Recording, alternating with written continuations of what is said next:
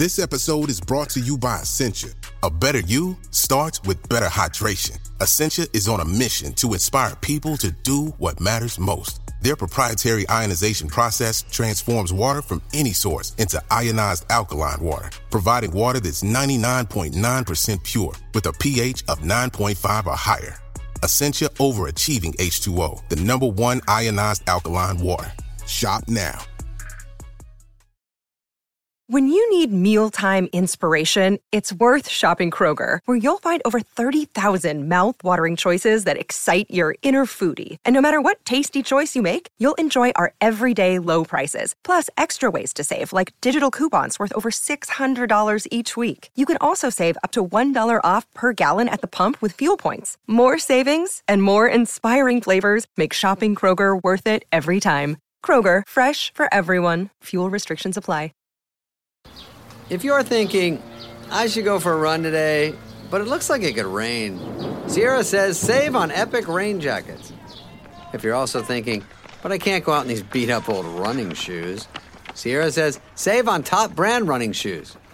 And if you're still thinking, but I'm also busy performing brain surgery, well then we say, you really should have led with that. Sierra, let's get moving to your local store, like now. Go! From BBC Science Focus, this is Instant Genius, a bite-sized masterclass in podcast form. I'm Daniel Bennett, the magazine's editor, and today we're talking about mind-wandering, the thing your brain seems to love to do when it's not occupied. I'm joined by Moshe Bar, a former director of the Cognitive Neuroscience Lab at Harvard Medical School, who now heads up the Brain Research Center at Bar-Ilan University in Tel Aviv. His new book, Mind Wandering: How to Improve Your Mood and Boost Your Creativity, goes on sale this week and essentially examines where your mind goes when it decides to wander. When I first saw the term mind wandering, the first thing I thought of was daydreaming. But actually, you're referring to a more fundamental, bigger, broader process than that. So I just wonder if you could sort of define what you mean by mind wandering. Right. So daydreaming is a subset or a one category of mind wandering. So mind wandering could be just you planning your upcoming trip, planning your dinner, or planning what you're going to tell your friend. Right? So this is a sort of mind wandering because you're doing it when maybe you're doing something else. Yes, so daydreaming is a type of mind wandering, but mind wandering is a host of operations that include also planning, fantasizing, worrying, preparing, regretting, mental simulations. That's a big part. And I talk a lot about this extensively in the book. I think it serves a great critical function that we usually fail to appreciate just because we don't study it. But once you, like it often happens in science, once you study a phenomena, you realize how complex and how critical it is. So is it fair to say it's essentially, it's almost what we're doing when we're not focused? It's sort of like we're not purposefully using our brain towards something. Our mind is wandering. Is that a kind of accurate or fair description? Yeah, it's a very fair description. I don't want it to imply, because I'm a big fan of lying on my sofa and just wandering. And it was a long process for me to stop feeling guilty about this, because you realize that you really nourish something, and you culture some type of thinking, creative thinking, problem solving. That it's only possible when you're not distracted. So even though we have very little control over the direction that mind wandering takes, hence the wandering, yes, we can cultivate it. Why do we all seem to do this? What do you think is the kind of function or purpose? Why is the brain seem to be always wandering when we're not, focused on something? It's a great question, and I really appreciate the way you phrase it, because it implies that we think similarly about evolution, maybe, and about nature, that things have purpose, that the brain spends so much metabolic energy, so much energy in our body goes to our brain, and so much of the energy that goes to the brain goes to mind wandering. You would think if it has no purpose, then why not shutting off in between tasks and in between our attempts to achieve certain goals?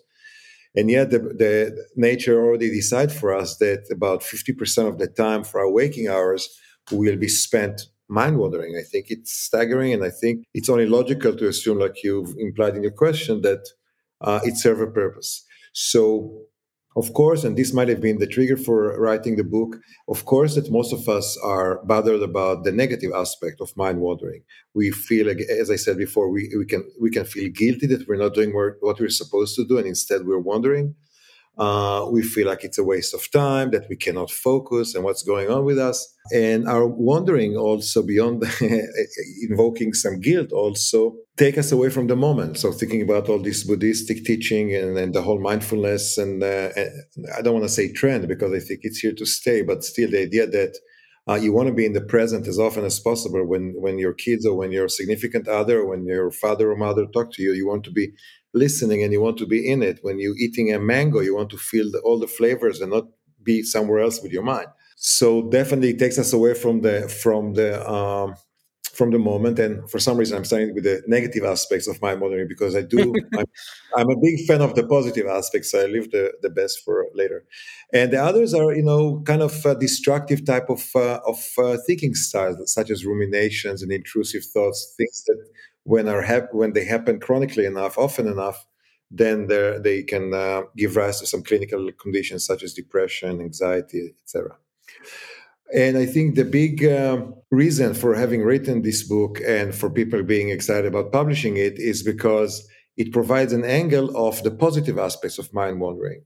So in the book, I describe at length how it can affect our creativity and how it affects our problem solving. And one thing that people don't really realize, and I don't blame the people, it's just that, we don't pause to think about it that much. But what I want to say is that one way in which our mind is amazing is it can create all these mental simulations of scenarios, either of something that you plan or something that you fantasize. You don't really need to experience it in order to do this. So when I give examples of complicated simulations of what would happen if the emergency door of the airplane will open and we all have to jump, that's one thing. But we also simulate the most mundane things. What would happen if I push this laptop that I'm speaking with more and more towards me, and I can see in my mind's eye how it would fall. And it's hard to believe, but at the basis of each of our decisions, and we make thousands, if not tens of thousands of decisions a day, and I'm talking about the most mundane decisions about, cheesecake versus chocolate cake, or what can I have for dinner, or should I call now or should I call later? The most mundane little things. We always run a little simulation that run on this decision tree of what would happen if I go in this path or I go on that path. And the philosopher Karl Popper, he said once that we let our hypothesis die in our stead. That in a more modern language, the idea here is that we run all these simulations instead of experiencing them ourselves, and we choose the one that has the most beneficial outcome, rather than trying to see how would it feel to come out of this building through the window. You can simulate and realize this is not a preferable path. So it's very powerful means of simulations. That's part of the mind wandering. It's sort of chunking through all that prediction work so that when you come to a moment, you can make a decision or you can act quickly and in a way that suits you. And it's not just the examples you gave that were kind of outward things that we can probably all recognize. We've all had those leaps of imagination, but you also make the point that it's also inward as well. It's also about ourselves and ourself. A lot of the mind wandering, yes, you're right. It's about the self, and when people try to identify what's the content of mind wandering, because as you rightly pointed out from the beginning, what is mind wandering? It's an issue that requires a finer definition. So when we as scientists, psychologists and neuroscientists alike, and also some philosophers or psychiatrists, notice how much of the brain is dedicated for just wandering, it ought to play some kind of a function.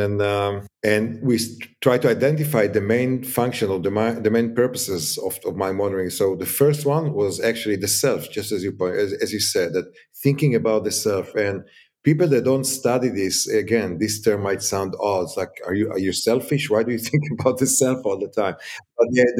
But the idea here is really that this is our identity. This is the agent or the entity that grows with us since we're born, in a very curious way, actually maintain its image in our eyes I mean, ourself hardly changes our image of ourselves. But this requires some representations, some mental gymnastics that, how would I react to a certain event or something like this. So if your boss, if you have one, tells you we need to talk and you come by tomorrow morning, and that's it. That's what you hear. You may be thinking you're getting a promotion and getting a raise and yada, yada, yada. So you kind of prepare your thank you little speech, but then you might be fired or whatever, and then you prepare. So you come ready with three possible scenarios that you've already pre-stimulated with your mind wandering, with your default mode. We haven't talked about it, but can elaborate on this network in the brain that is the platform for mind wandering. Yeah, I often find myself doing that and then telling myself off for being so silly for seeing all these scenarios. So yeah, I'm going to get to the default network in a moment. Although I suppose to be fair, it's going to come up in this question as well. I wanted to pick up on something you said there, so that we spend an awful lot of energy and resource. In the book, it was something like 45% or 50% of our time doing this kind of mind wandering, which is, it's a huge amount. As somebody, because I studied at psychology at undergrad level, you spend most of your time learning about really purposeful cognitive thought. How do you make a decision? How do you perceive the world? How do you direct your attention? So it made me wonder, how did you come to study this? Because in a way, it's quite easy to test cognitive thought and attention and but this is such a shapeless, wide, big process. How did you come to direct your attention here? The I think precursor or the one of the earlier signs or the earlier beginnings of my own research program in this, and in some curious way, I noticed this a couple of times in my career, that a few laboratories and a few researchers come up with a similar big idea or universal idea or theory or framework, or we can give it any adjective that we want, but the time is right for some certain ideas, and they are developed independently. I'm not claiming, but by what I'm saying, that people copy from each other. Of course, there's inspiration involved, etc. But even in remote places, you see that the time is right, and several people have this aha moment at the same time, and so there are these issues. So you make connections with others and with your own work and with your future ideas to achieve this. So the beginning was actually that I was studying visual perception and just looking at objects and how people recognize objects. And very quickly you realize that people in real world do not see objects in isolations like we study them in the lab. We put, a hammer or an elephant, a pencil on the screen, one after the other, and subjects have to recognize, and you realize that the world is organized in arrangements, in some typical arrangements, context. You expect certain things in kitchens, you expect certain things on the beach or in a museum, and we store this. We call this statistical regularities, because this is kind of statistics in your environment that keeps repeating. So you know that a bedroom would contain a bed 100%, and a pillow maybe 90%, a lamp maybe 70%, but a samurai sword very close to 0%, right? So you have some probabilities attached, and we maintain this associative connection for multiple purposes. But our entire memory, everything we know about ourselves, about life, about others, is connected in a massive net, and you can get to anything from anything, just a limited number of, a certain number of steps. Representing information in an associative manner confers at least two benefits. One is that it's easy to store and retrieve.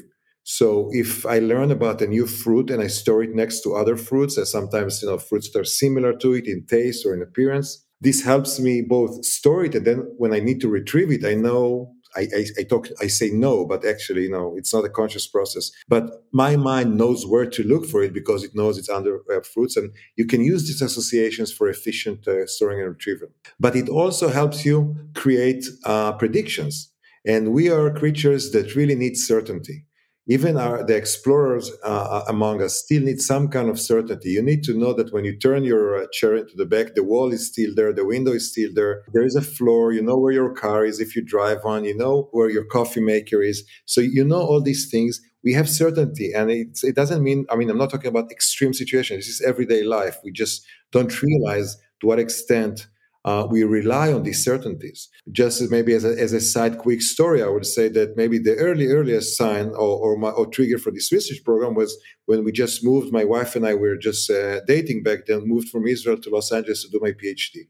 And after a couple of months, she had birthday, and I was ambitious and decided to throw a surprise party at her. So it was really hard for me to get her out of the house. But she just went out for 20 minutes, and she came back to a house filled with people from her work, from my university, from the neighborhood, singing "Happy Birthday" in Hebrew because I put all the letters, a lot of decorations, food, etc.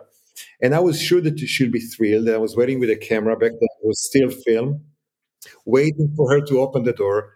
And I just saw horror in her face, just sheer horror, like what is going on? But in the deepest, and indeed in experiments, you see that people have a hard time distinguishing between deep surprise and fear, because we rely so much on those predictions, the everyday predictions. What happens if I drop this pencil, or what happens if I tell you something inappropriate, or all these things. So it provides stability in our life, and it provides certainty. So associations help you expect, when you know that there is a table, there'll be a chair most likely, right?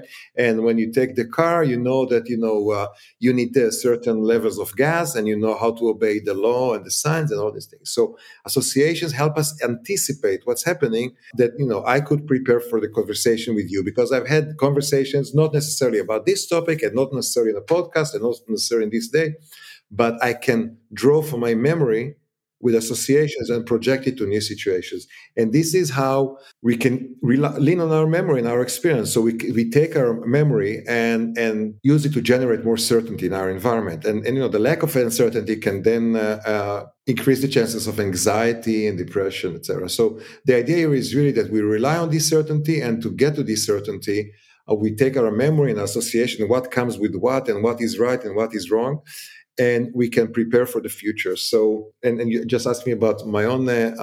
Yeah. So how did you go from there to realizing that we perhaps have this, time when our brain is essentially testing out these associations and rehearsing them and playing with them?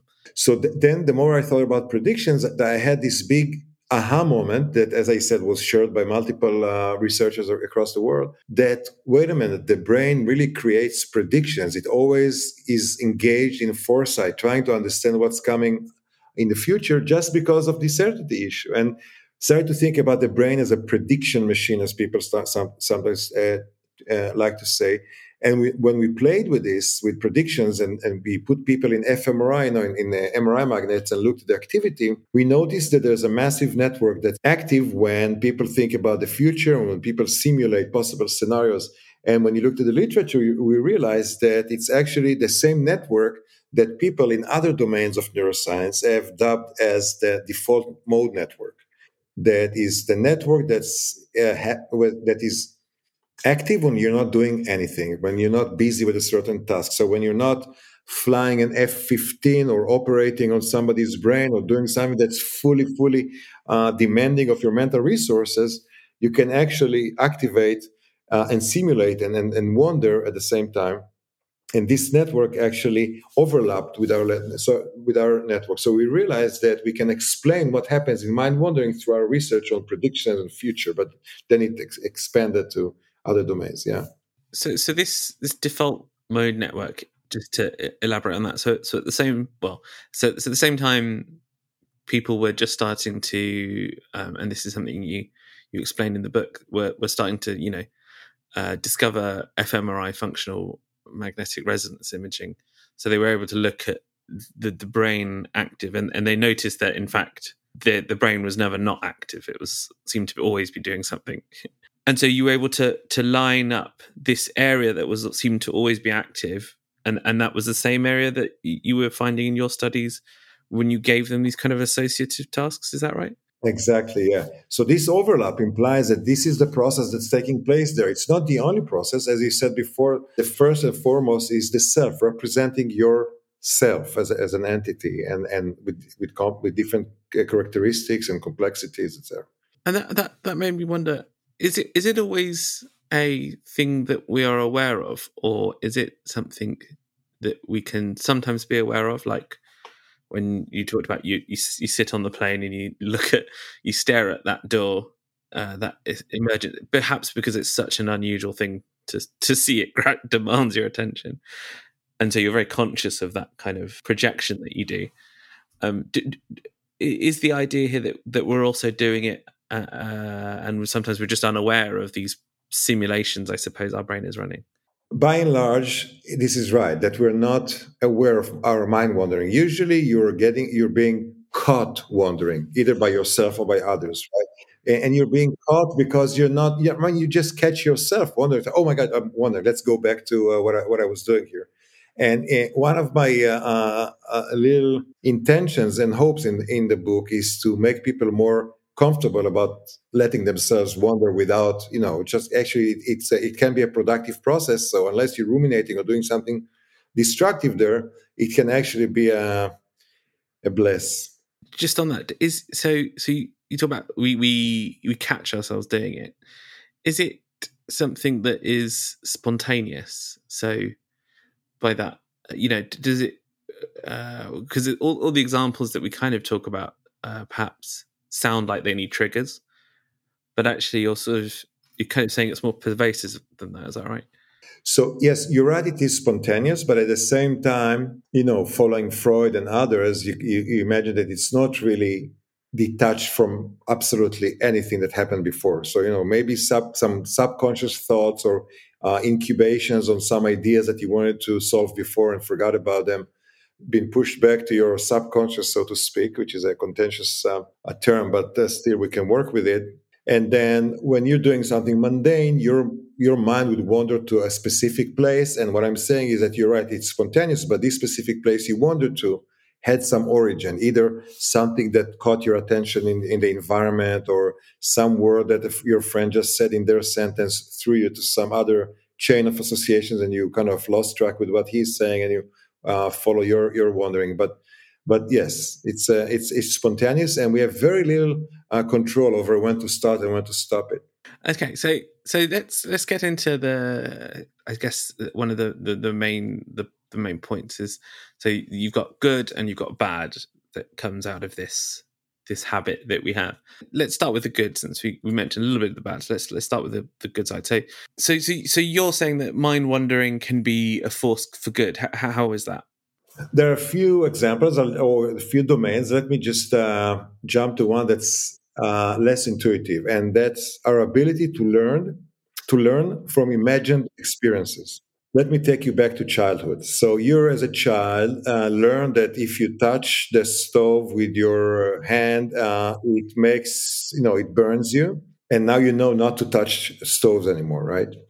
And then you carry this knowledge, you experienced it, you maybe cried, maybe suffered to some extent, but it doesn't have to be bad experiences, also good experiences. You remember that something feels a certain way, you store it, you experience it. This is the best way to learn. So a lot of our memory of things, how to do things, how things happen, how things look, is from actual experience. That, as going back to the Karl Popper quote, actually some of this experience could kill you, could injure you, could make you. But this is real experience and real knowledge. But with our ability to simulate on our default mode network with mind wandering, actually allows us to experience things but not really experience them. So you can close your eyes and imagine the taste of a sandwich with sardines and jam and strawberry jam. So even though you didn't taste something like this in your life, you can envision how it would taste, and that you're not interested in trying it, right? So you can actually imagine, or this example with the emergency door on the plane, or with my daughter's dress being stuck in a carousel, the luggage carousel, and I have this whole scenario running in my mind. And at the end of it, and after I'm done with these simulations, I have a simulation of a script ready to be executed should the occasion arise. So I can store this and call it memory in quotation marks, because this is not real memory of real experience. It's memory of a simulation, but it is as realistic as real experience. So our brain, with its ability to simulate, saves us the need to experience everything physically in order to learn it. You can actually learn a similar. And I'm trying to. If I tell you something now that you haven't thought about, but you can have in 2 minutes, you think about a scenario of how you perform it, then you're ready to do it anytime, and you're more advanced than before. So learning from imagined experience, I think, is an amazing thing. But it is the basis of each of our decisions. As I said, when you're facing more than one option, which happens to us many times a day, even with a little list of the decisions, then you can run a quick simulation. The thing you do to choose A versus B, even if if you're not privy to it, you run a quick simulation. It's like, I feel better if I go here versus I feel better if I go there. And sometimes we're so unconscious that we think it's an intuition, but the truth is that we actually simulate the possible. So simulations is a big thing. Reminiscing, preparing for a job interview or a certain tough conversation, you kind of rehearse it in your mind and choose the best path. And to do this, you actually not only have to think about yourself, you're talking with somebody else, and you know this other person. So how would this specific person react? Some people are more bold, some people are more introvert, some people are more easily offended. So you take the specific person in mind, and we call this theory of mind, your thoughts about the inner intentions and thoughts and responses of that person in front of you. We tend to think that we are much better at it than we really are, but nevertheless, our brain is constantly aiming and trying to understand the other just as much as we try to understand ourselves. You just suddenly reminded me. I once wrote a piece about visualization and the power of it, and I interviewed Johnny Wilkinson, a very famous English rugby player, who is fantastically good at kicking the ball between the posts from very far away. And he said, in the time between him putting the ball on the ground and him taking his run up, his step back, he would have visualized himself kicking that ball between the posts 8 or 9 times, so that when he came to do it, it just felt like the most easiest natural thing ever. And so that just suddenly reminded me of that. So it's there for simulation, but you also talk about how you can kind of harness it, and I don't know, maybe not harness it, but revel in it for your own creativity and to boost your own kind of mood. Can you just sort of tell us about that? Mind wandering is related both to mood and to creativity. I'll maybe just talk about them in isolation and connect them, because I think also the connection between mood and creativity is not necessarily as common knowledge as it should be, and it is relevant to each of us. When we talk about mind wandering, even though we just listed the few processes that take place within the realm of our mind wandering, the positive and the negative, but these are the processes, we can think also about the way we think, the way we wander. So a certain mind-wandering episode could be just you thinking about a recipe for something. You want to make up a new recipe, or you're ruminating on something specific, or you keep replaying a conversation that you had yesterday and annoyed you or made you happy. But in all these cases, we're very narrow on a topic, and sometimes we try to solve a problem. We're also very narrow on the topic. But so this is narrow mind wandering in a sense, or narrow thinking in terms of the semantic. Semantic, I think, is a word that easily understood, right? So it's like semantic content. You remain within the same vicinity of, a recipe for a lemon cake or a conversation of yesterday. But the thinking and wondering could actually be also much more expansive, right? It can be broader and go to different crazy solutions. So you're trying to fix the window and you don't have the right material, and you try to improvise with all these other things that you might have at home. So you really think about how, maybe flour and water will help you hold this window until you get the right the glue. But maybe not such a great example, but the idea is really that you jump from one thought to another. And I gave a few in the book that you can start with the moon and end up thinking about Tibet. And, there's a whole chain of associations. We often see that the more creative people provide associations that are way more original and less ordinary. So many people, when you ask them about a means of transportation, would you say a car immediately? But a more creative person might say a camel or an elevator. right? So these are things that are legit. They're correct answers, not as common, but the more creative of us will provide them just as quickly. So creativity and broad associative thinking go hand in hand. And science, not only ours, has established this a while ago already. The second thing that we're seeing in the lab, and this started as a different branch of research in my lab, but then converged to the default network, is that because people in depression, and I wasn't always interested in depression, I started being interested in clinical issues, specifically in mood disorders, when I realized how related it is to my interest in associations and predictions. People in depression ruminate, and they have a hard time taking the big context into account. So when they ruminate, they're really stuck on the same topic over and over. And we do in the lab show that we can expand your way of thinking merely by showing you words that are chains of associations that expand and go beyond a certain topic versus chains of words that remain the same topic. Yeah. So just to give a quick example, you had the moon. So like you could go from moon to dark to side to Pink Floyd to the elephant in the video to the wall, and then I think the China and then Tibet.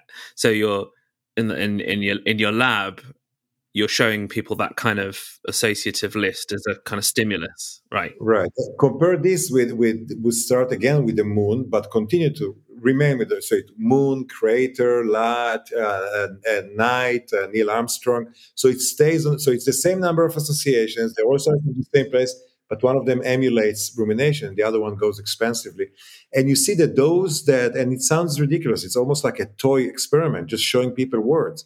But you can actually significantly improve their mood. I mean, significantly in terms of the statistics. It's not that they come in depressed and leave giddy, but they do show improved mood with our standard questionnaires and measurements. So expansive thinking seems to be at the basis both of better mood and of creative thinking. And both of them are actually affected by mind wandering and by the default network. So when your wandering is expansive, you'll be both more creative and in better mood. And I just want to qualify, if we can just for another second here, that when I talk about creativity, I think people should realize, if they haven't already, that creativity is not like a destiny. And each one of us can be more or less creative depending on many aspects. So we already identified many of the parameters or the factors that go into making you more creative or less creative. So we can, in the lab, make you more creative than you came in, or less creative by, for example, loading you cognitively with maybe long strings of numbers to remember or some stress. All these things can take away. So the same person, I'm not saying all of us can be Leonardo da Vinci, but we can be more creative or less creative depending on contextual and environmental factors. And mind wandering can be a great manipulator of this ability of ours to be creative. So that was one exercise that you did, the expansive associative words. Are there other exercises that people can try? Because it was particularly interesting to see that in your studies, that not only, like you said there, not only did they feel or, were they able to solve problems more creatively, they were also experienced an improved mood. So are there other kind of exercises that maybe you do in your day-to-day life, or that kind of, when you've got a problem you need to solve, or there's something in the background you need to deal with, that you do to try and get your creative juices flowing? Running is one great tip I could give. But beyond effortful attempts, I would say that what I just innuended before, but maybe is worth elaborating now, is the issue of cognitive load, right? So it's harder for you to be creative if you are bombarded with phone calls from your kids that want all kind of things, or just emails and things you need to remember, and all kind of sensitivities in the room. This load, so you can think about our brain as having 100% resources, and now everything, just like computers back then and also now, need to allocate and distribute their capacity to different demands. So if I need to be reading, I can't be thinking that much, right? I'm thinking in between the words. But if you're busy with one thing, then it takes away from your ability to do the others. And this, by the way, also is correct, and I think this is stunning, and I keep thinking about this, is that with cognitive load, we also are less able to enjoy aesthetics of art, for example. I think this is for me, it's fascinating that you can actually have less capacity to enjoy beauty, even this is less survival related, just because your mind is busy with other things. So here we talk about quality of experience. So eating the same mango would feel the same for you and for me, assuming everything else is equivalent. Then it really depends on our state of mind and how busy we are with other things. If our mind is preoccupied, then how often have I eaten ice cream mindlessly and after the fact, have I had this ice cream already or not? Just because you don't really pause. So when you're busy with one thing, then it takes away from the other. So yeah. It's why if you buy, I don't know, maybe you buy a bottle of wine on holiday, and you sit there in a beautiful place, you drink it, it tastes so good, and then you bring it home and you're having a busy day. Maybe that's why it doesn't taste as good as when you're sat in the sunshine. Is that perhaps also why we have this certainly I do it. I often have my best ideas or my best eureka moments when I'm in the shower. And perhaps, like you say, in a way, there's nothing else going on, but also it's the morning, so the day hasn't put a big cognitive load on me yet. There's not a lot. I haven't got to my to-do list. I haven't got to worry about anything else other than just getting clean. Is that why the shower is such a place for ideas? Exactly, and there are other ways of being immersed. I talk a lot about immersion in the book. And being immersed, I see it sometimes as not only the top level of enjoying an experience, but also best way to restart your, the chain of thought, so to speak. Is it sort of sometimes as simple as that? You need to remove yourself from whatever it is, and you probably experience it yourself as well. That really. Complete silence, so a complete lack of stimulation is also not good for creativity. So just being alone in a white room with nobody else, no windows, no stimulation, this is hardly the best environment for creating. So you do need stimulation. You do need some things to trigger, to ignite ideas. But if I had to phrase it in one or two sentences, I would say that it has to be the right stimulation, so to speak. So you need to be surrounded by the thing and not to be loaded. I really like this word because it is a tax that processes take on our ability to be creative and also to feel better. Yeah. That was Moshe Bar there, explaining what your brain's doing when it goes a-wandering. If you'd like to hear Moshe and I dig a little deeper into the darker side of mind-wandering and meditation, check out Instant Genius Extra, a bonus podcast available via subscription on Apple's podcast app. Of course, if you'd like to know more, Moshe's book, Mind Wandering, is out now. And for those who want to try and give their mood and creativity a little nudge in the right direction, there's a great little appendix at the back where Moshe provides some real-world exercises that might help. Thank you for listening. The Instant Genius podcast is brought to you by the team behind BBC Science Focus magazine, which you can find on sale now in supermarkets and newsagents, as well as on your preferred app store. Alternatively, do come find us online at sciencefocus.com. See you next time.